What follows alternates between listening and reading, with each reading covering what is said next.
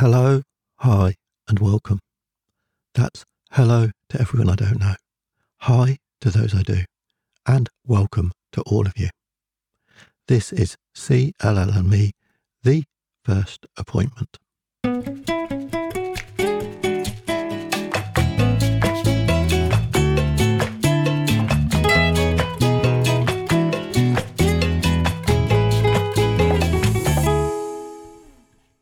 Before I get into the details of my first appointment, let's revisit the thought I left you with last time. After the initial shock, sorting out those must-do tasks, how do you feel and what next? Firstly, don't worry. It is quite normal for people to react differently, and it will depend on both where you are in your life and your personality as to how you would react. For example, let me share the journey that two people with similar careers started when they were diagnosed with their cancer. Tig Notaro is a comedian, writer, producer, and actor. When she was first diagnosed with her cancer, she produced her Live album. I suggest you have a listen to this to see how she handled it. Likewise, Victoria Wood, also a comedian, writer, producer, and actor, and her reaction to her cancer diagnosis is shown in her autobiography, Let's Do It, and can be seen in the last two chapters of the book. To sum up, Tig decides to share her diagnosis publicly, while Victoria chooses to keep it private, only sharing it with a few close friends, family, and trusted advisors. Now, there is nothing wrong with either of these approaches. It is simply what works best for you at the time and how you want to handle the situation. For me, I just wanted to keep things steady and status quo. I did not want to be considered special and did not wish to change much in my life at that time. I also opted to share my diagnosis as needed, but did not broadcast it to everyone. That is not to say I was not comfortable or happy to discuss my diagnosis with anybody. I was more than happy to do this. I just considered it my diagnosis, and I would share it as and when it was required. I often found, as soon as I told someone that I had CLL, their reaction changed their attitude to me, and it led to them being uncomfortable and not knowing quite how to respond. So, once I decided this, I needed to sort out work. As mentioned, I did not wish to give up my work, but I needed to make some changes to my working life. Firstly, while not difficult during the pandemic, I did need to limit the amount of work-related travel and stress. This did mean that I needed to change my role within the company I worked for. At that time, I spent a lot of my time travelling for work and staying away in hotels and using public transport. Both things which certainly during the pandemic had stopped, but also I needed to rethink and revisit going forward. I think this was an easy decision for me at the time, as my condition was not noticeably impacting my life, and I felt that this would still give me a sense of normality while I processed everything else around me. So, these changes for work were not going to happen overnight. I worked with my employer, and together we came up with a solution that enabled me to continue working while significantly reducing the amount of travel and stress that I incurred as part of my job role. This also resulted in me reducing the number of hours I had to work significantly, as travelling for work greatly increases the amount of time that you actually work. My new role was to be home office based and was designed to be less stressful and provide me with a more typical working week.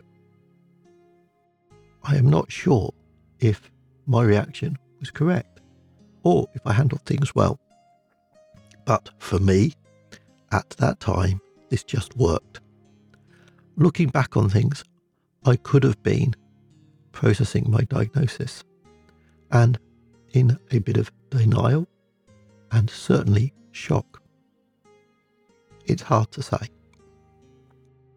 Certainly, after the initial diagnosis, I did not feel any different.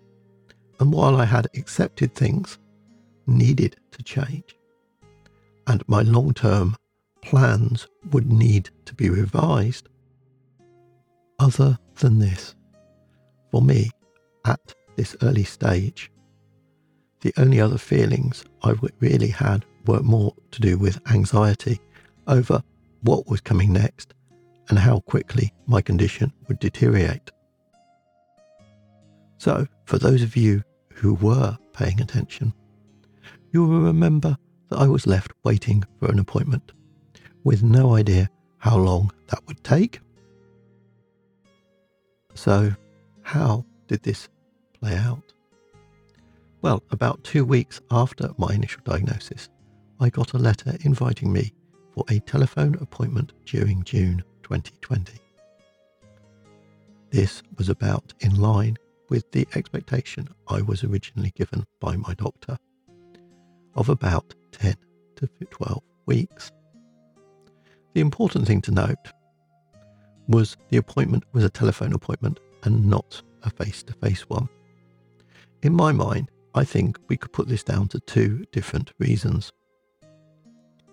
The face-to-face appointment would have been in the hospital cancer ward, and I would be mixing with those people undergoing chemotherapy, and to protect these patients, the standard at the time during the pandemic was to strictly limit those going in and out of the ward to those who strictly needed to be there.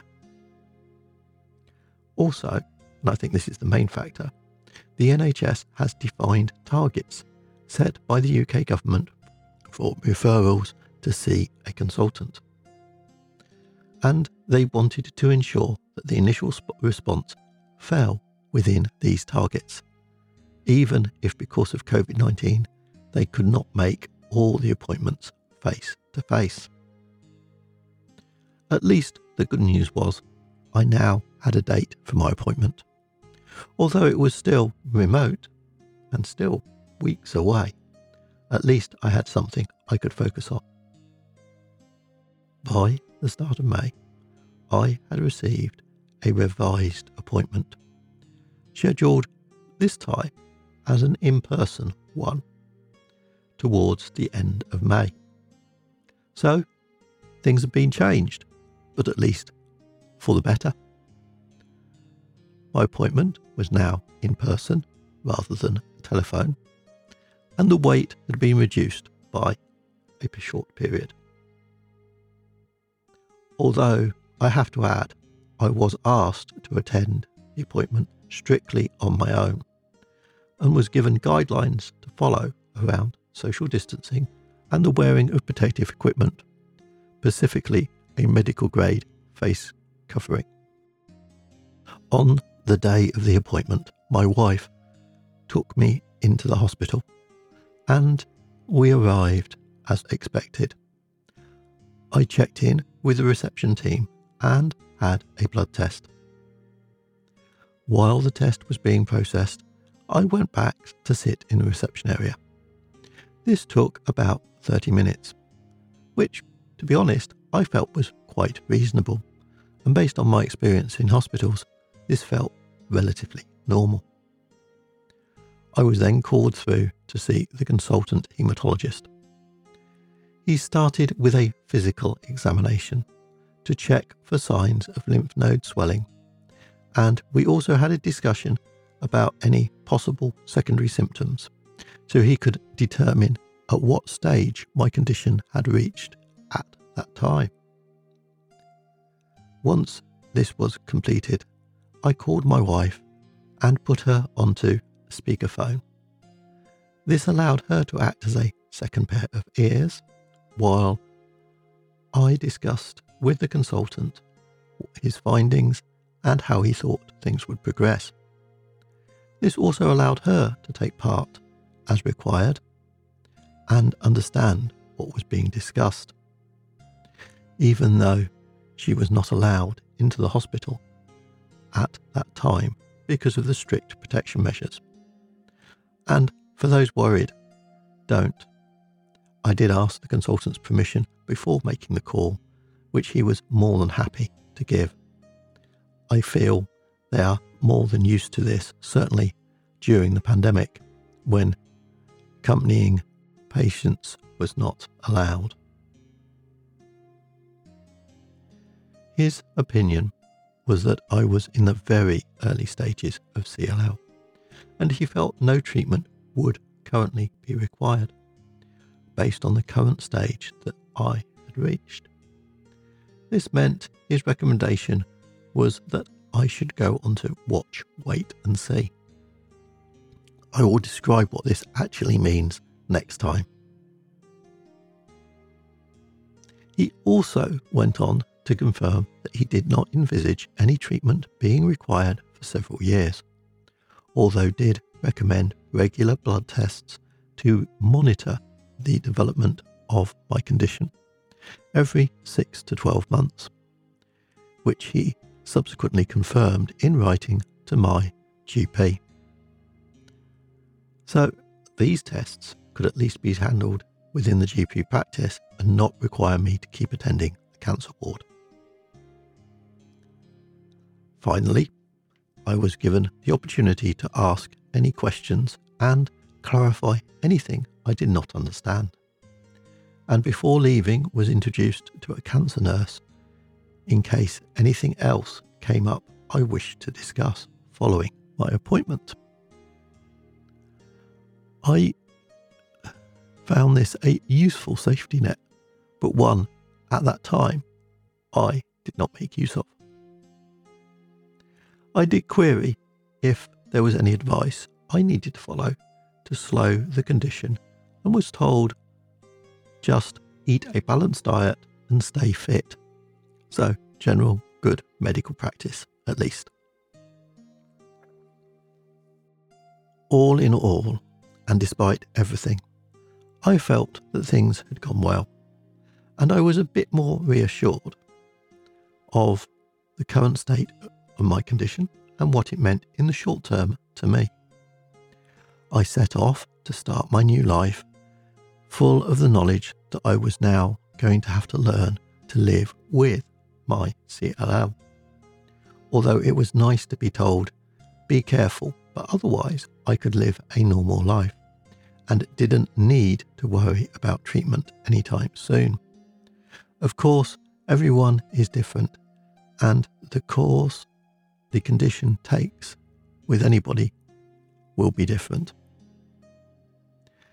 The speed in which it can develop will vary, and all a doctor can share is a typical person as an example, and it doesn't mean that that is how my condition will continue. However, it did at least give me some understanding there was no immediate concern. Here is one last thought to leave you with. Following my appointment, did anything change? So until next time, thank you for joining me, and I invite you to continue on my journey when I will explain watch, wait and see.